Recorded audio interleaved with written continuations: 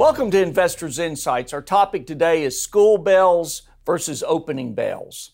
The reason we chose that topic is 5 days a week, the markets open up with the ringing of the bell, and they close with the ringing of the bell. But we like to bring you information that gives you insight about other things that can impact the markets, can impact your portfolio.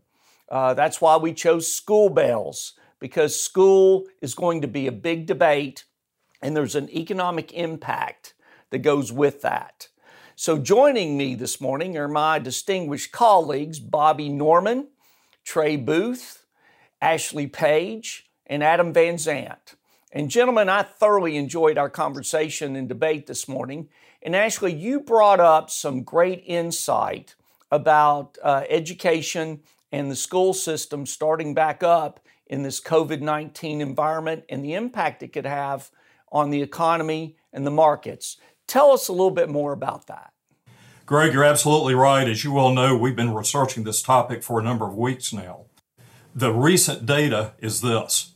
There are 43 million parents, working parents, we should say, in the United States that have at least one child that is 18 or younger. In other words, school age, elementary school, middle school, or high school.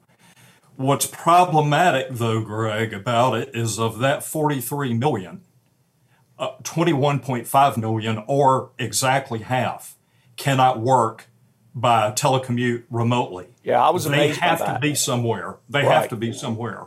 So what we're running into, Greg, with that amount of people and this amount of families that have got to make a decision on that, someone is going to have to stay home on the educational front, and someone's going to have to go to work. Well, 21.5 million people, that's a huge consumer impact through the fall. Very much so. And it's very different, and we're tracking that very closely because how that comes out later in the year, because here's the other important point, Greg, 17 of the largest 20 school systems in the United States, big cities, are working exclusively remotely.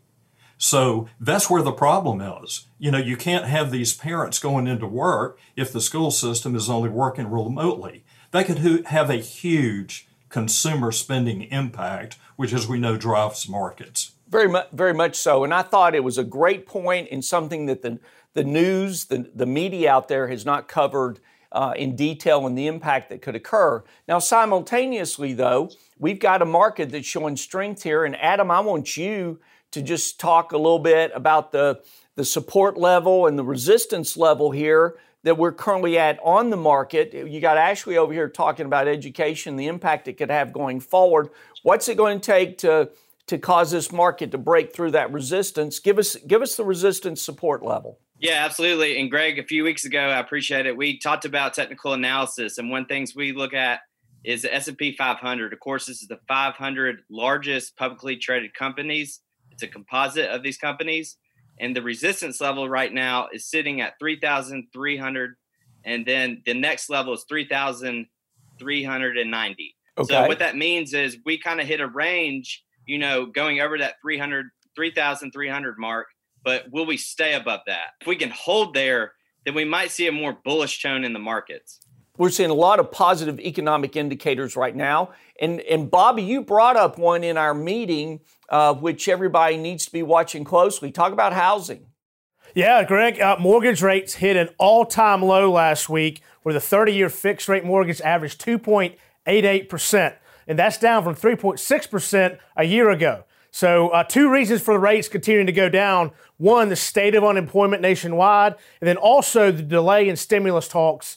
Again, two reasons why we continue to see rates go lower and lower. And this matters for the market because housing starts and building permits are both leading economic indicators. Next Tuesday, we'll get the housing start number. And if history repeats itself, again, these potential reports can move the markets as well. So again, are we going to see Americans taking advantage of the cheap financing, or are we going to see them remaining cautious with what's going on in the economy? No, and I think that's a great point that really, as we look at the educational situation as well, housing has always been a chief indicator. So Trey, in relation to the information we've already given, you've got support and resistance on the market. You got housing that seems to be red hot. You've got an educational system which is trying to find its way. Talk to us about the markets with that information and the impact it could have. Yeah, if you look at just the price level of the S&P 500, which is likely the most broadest tracked index, it looks like the market is telling you that we are back to pre-coronavirus levels or close to it.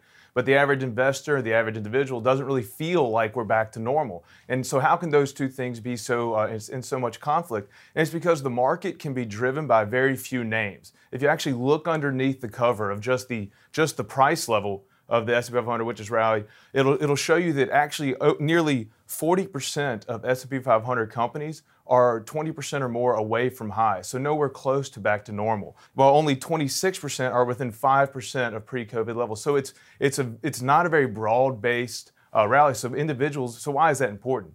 That's important because it explains why individuals, certain investments, may not feel like we're back to pre-COVID levels, because unless you own a very narrow, focused group of individual investments, you are not near to back to where you were. And so it's very challenging when you just look at the market. It can show things that may not be indicative of what the average investor, the average consumer is feeling, because it is market value weighted. And so that's why it's good to track these levels, and Adam tracks those very closely of where the market is.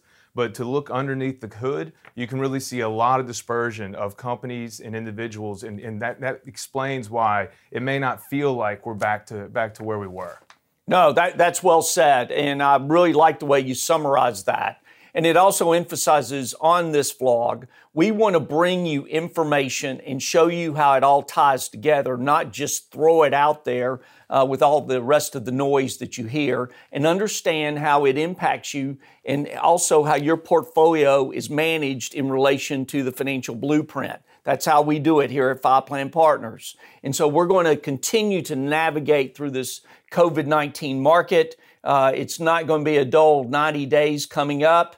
And we've got a lot of information to share with you, not only through this vlog, but through our social media, through our one-on-one meetings. We're also doing Zoom, Microsoft Teams, WebEx, however we can communicate with you. And again, those of you who are sharing this vlog with others, we thank you, because we feel like we're making a contribution to help keep people's anxieties down as we get through this historic time.